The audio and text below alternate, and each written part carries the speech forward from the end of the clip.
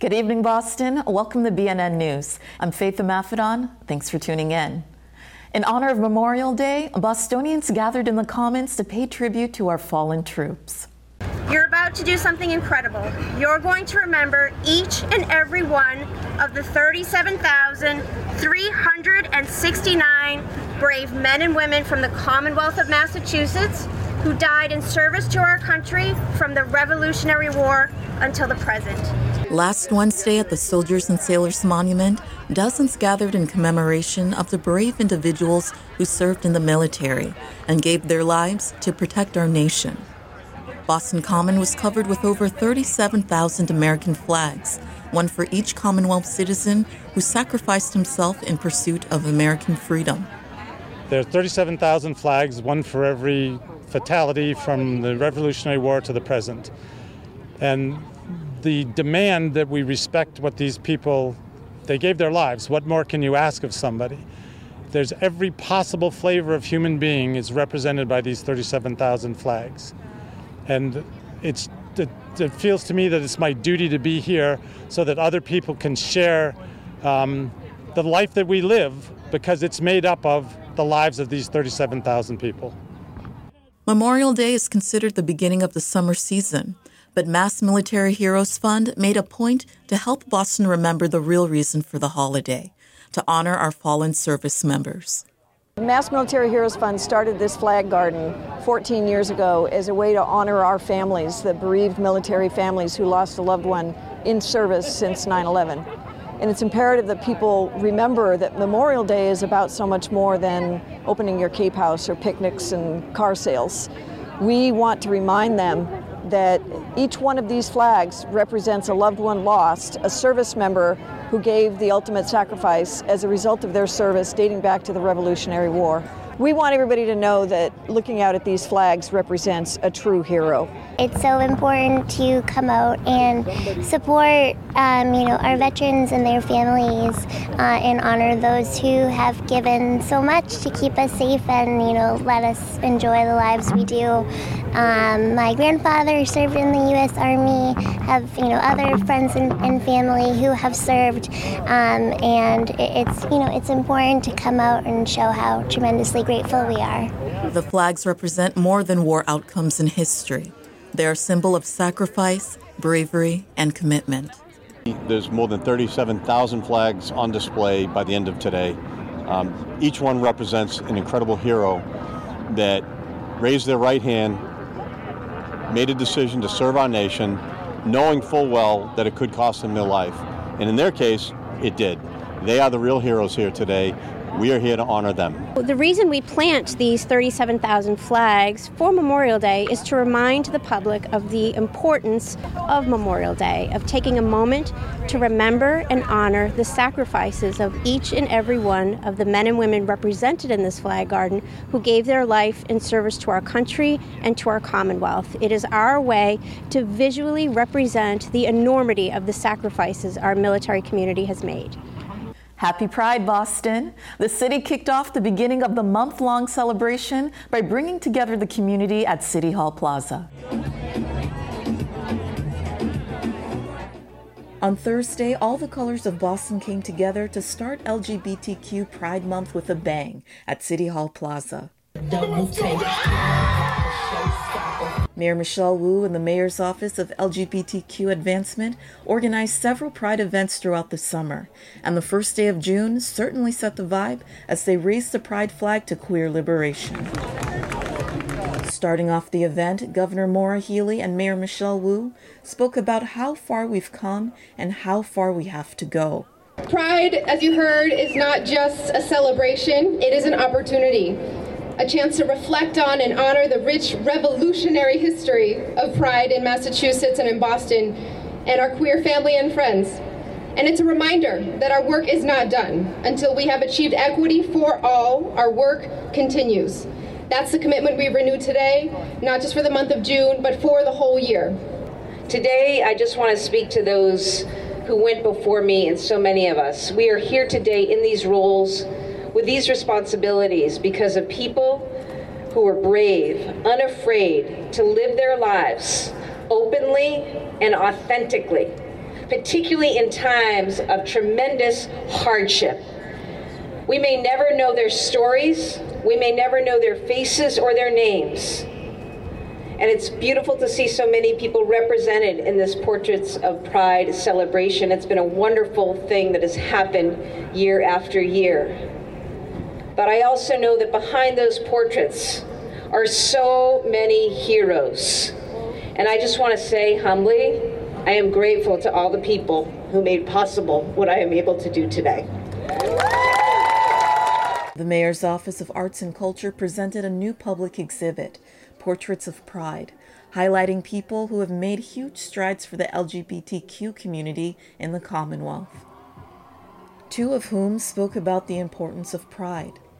Pride is so important because oftentimes historically excluded communities like the LGBTQ community get erased or get commercialized in a way that people just, oh, happy Pride, here's a new rainbow item in a different store. And while there is space for that celebration and that acceptance of people, it is important that we continue to remember why we are where we are today. To the words of Governor Healy, to the words of Mayor Wu, right? Like, we have a lot of work ahead of us, but we also have a lot of giants whose shoulders we're standing on today. I think Pride is so important because it gives people a chance to celebrate each other and their true selves and true form. The newly renovated plaza was filled with people celebrating freedom of self-expression and focused on lifting up voices of BIPOC LGBTQ+ people. It feels amazing, and especially for our Black, Brown, and Latino LGBT community, it feels amazing to know that we have the city's backing of us. I feel good. I feel like there was a time where we weren't able to express ourselves so freely. So now we live in a time where we're able just to be our true selves, whatever, however we feel we are, we get to express it just freely. Adriana Boulen is the president of Boston Pride for the People, a new organization spearheading this year's Pride celebration. We're trying to do things different. We're trying to allow people to feel included and make space for people to share where they might not be feeling that, so that we can work more towards that. So we've been doing a lot and are continuing to invite the community into that. But queer people and allies know that there'd be no Pride Month without those who came before and laid the groundwork for LGBTQ rights. Sylvia Rivera and Marsha P. Johnson were the first people that came to sort of just exist in my understanding of what our fight has been, of what Pride has been. So they will continue to be icons for me and for everybody. I would say one in particular is Alokvi Menon. They are such an advocate for the trans communities of color, and just help frame LGBTQ and Pride and gender nonconformity in a way of liberation. One thing is certain. The Commonwealth will do whatever it takes to bring equity and inclusion to all facets of our life. So no matter what they do, everyone is welcome here in Massachusetts. Everyone is seen in Massachusetts. Everyone is heard in Massachusetts. Everyone is respected in Massachusetts. Everyone is loved in Massachusetts. And more than anything, love always wins. God bless all of you. Happy Pride. Crystal Ray High Boston seniors are moving up in the world and starting off on the right foot at the annual Senior March on Wednesday. Do you hear that? That's the sound of excellence at Crystal Ray Boston High School in Savin Hill, where 100% of their seniors have been accepted into college. It's no easy feat, and yet not a surprising one for this private school. This is the third year in a row the graduating senior class has achieved a 100% college acceptance rate. To mark the joyous occasion, there's the Senior College March, where students wear their incoming college's t-shirt to be celebrated by friends, family, teachers, and community. And it's now a tradition. Although the COVID pandemic pushed many of these students to the brink, they found the resolve to press on and keep working hard.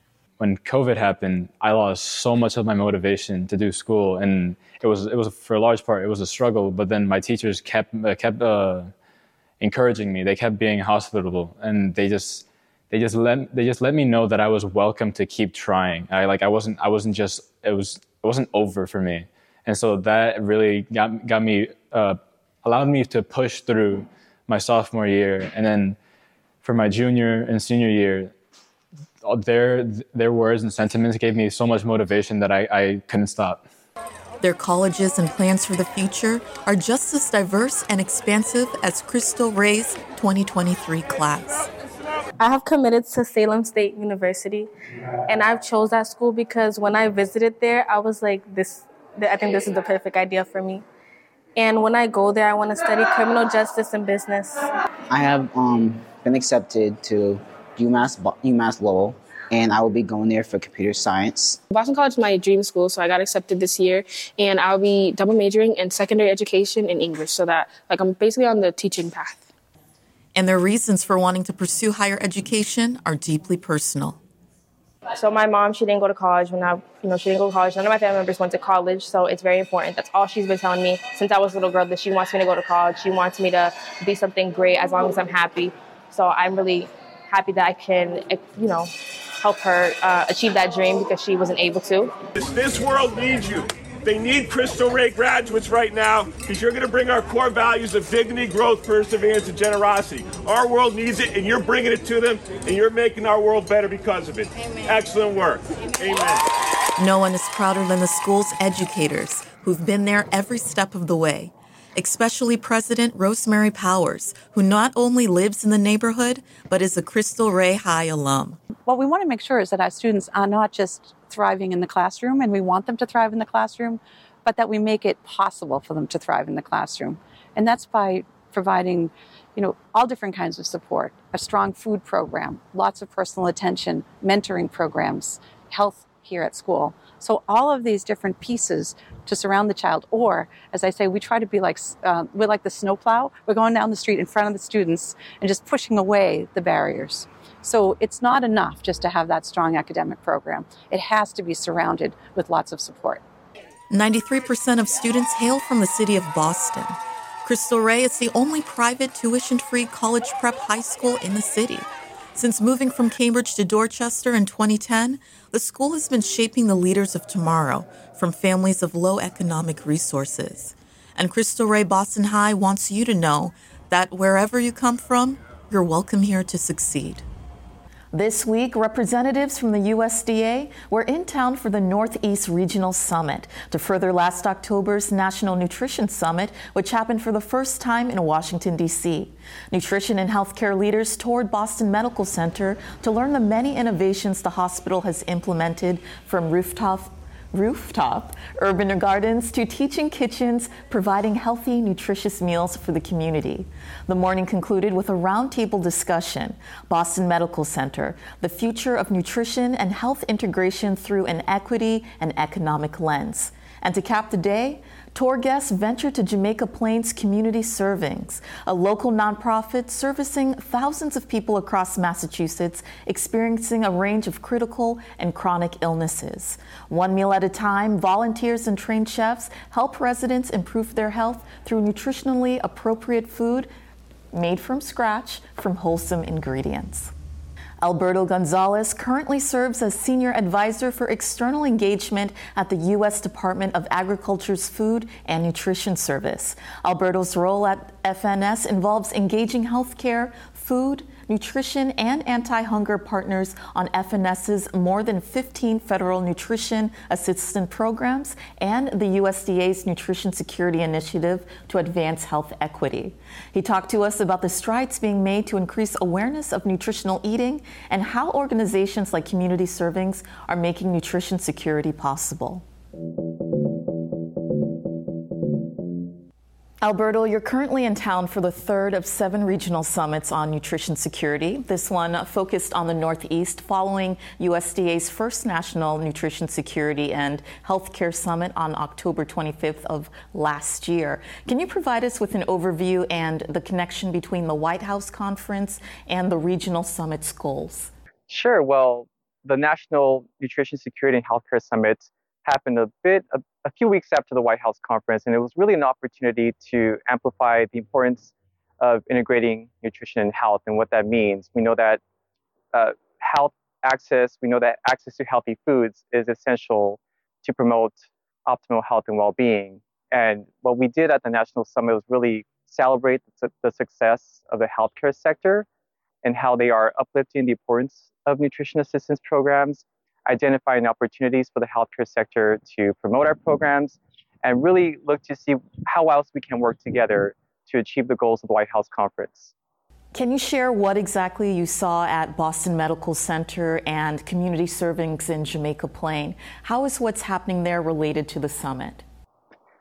Absolutely. So at Boston Medical Center, we had the opportunity to visit the hospital, to visit the center, to look at their farm that was on their roof and learn about the connections the farm has with the local community, with the patients, really seeing firsthand what we mean when it comes to increasing access to healthy foods for populations, particularly those that are underserved. And so we had the opportunity to also visit a food pantry on site with staffed by a WIC team, really, again, to amplify the importance of how our programs at the USDA's Food and Nutrition Service connect with innovative projects and approaches like those that we visited today here at the Boston Medical Center and at Community Servings. We had the opportunity to see firsthand a medically tailored meals program serving populations here in the Boston area to ensure that families and individuals with chronic conditions who are underserved have access to healthy foods. What is nutrition security and how does it differ from food security? Well, it's important to note that nutrition security builds on our long-standing work to address food insecurity.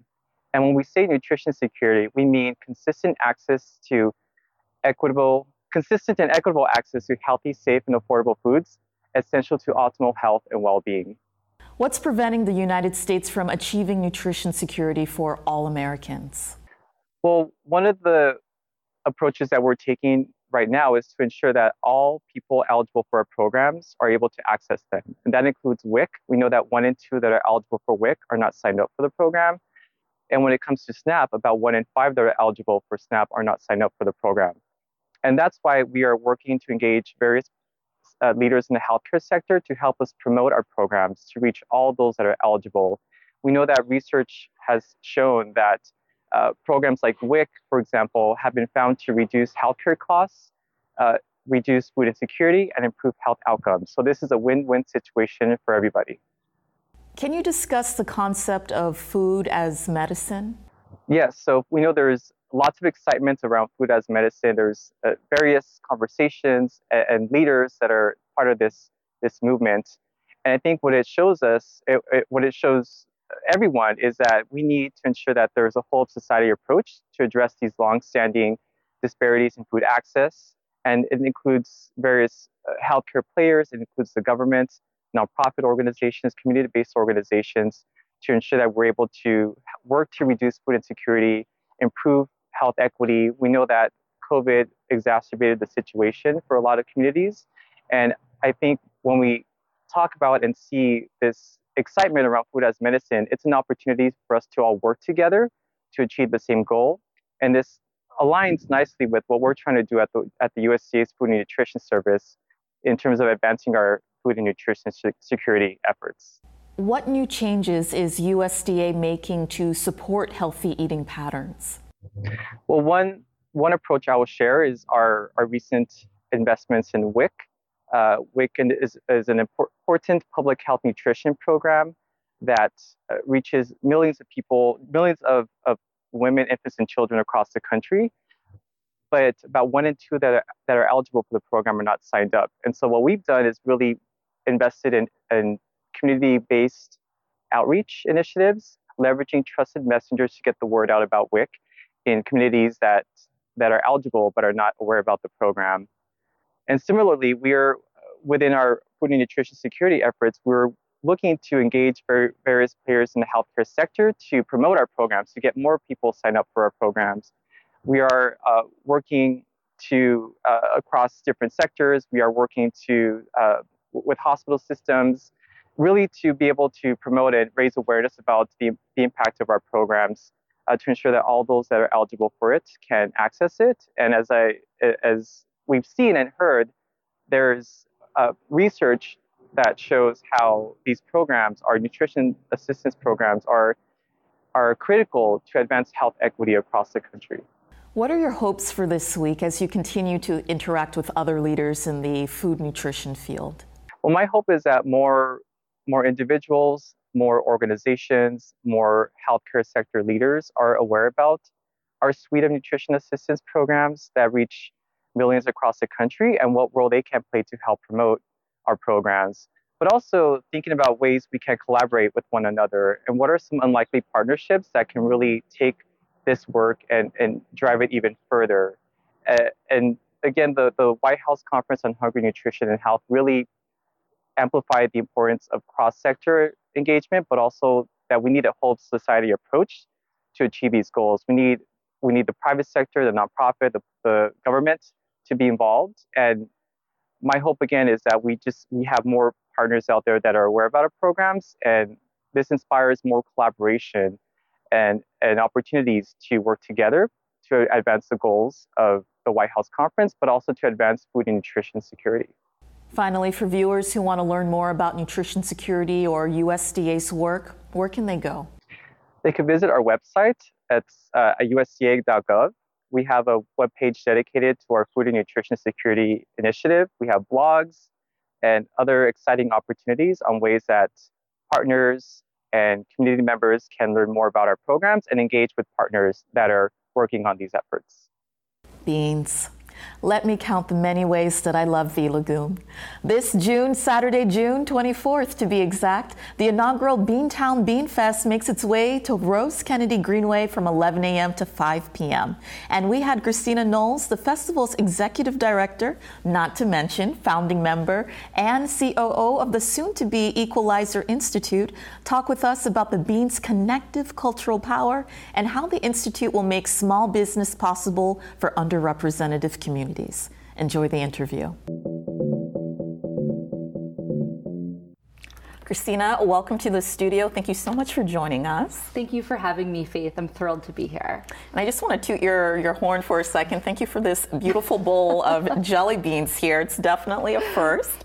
And speaking of first, we're here to talk about the Beantown Bean Fest. And what is it exactly? Yeah, absolutely, Faith. Thank you again for having me here today. And I have to give you a fun fact about the jelly beans I brought for you here. Jelly beans were actually invented in Massachusetts by the Schraft Company, and lore has it that they were used to help sustain soldiers during the Civil War. Did not know that. That's a fun fact for you. Very fun fact. But the Beantown Bean Fest, we are absolutely thrilled. Boston has known it as Beantown internationally, and we are finally having an event to celebrate all things Beantown and all things Boston and all things bean. It will be on June 24th, which is a Saturday, on the Rose Kennedy Greenway. It'll be a beautiful summer day from 11 a.m. to 5 p.m. Great day for residents, visitors alike to come on out. We'll have a variety of different bean-based foods, retailers, games, crafts, activities, performers for folks to come out and enjoy a beautiful day across from the Boston Harbor Hotel. I love that. And what is Boston's connection to beans, and why was it important for the New England Legal Foundation to center the inaugural festival on it? Absolutely. So Boston's connections to beans goes very far back into our history. Originally, indigenous communities had beans as part of their diet, and later the Puritans, because they were unable to do any work on the Sabbath, on Sunday, they would prepare pots of beans the day before, bake them, and they would stay warm overnight, and so they could have them on Sundays without doing any preparations or breaking their practices. Wow. Okay. And so the Beantown Bean Fest is going to support the Equalizer Institute, which is in the works. Yes. How will the Equalizer Institute support small business in the city, and what type of assistance will it offer? Great question.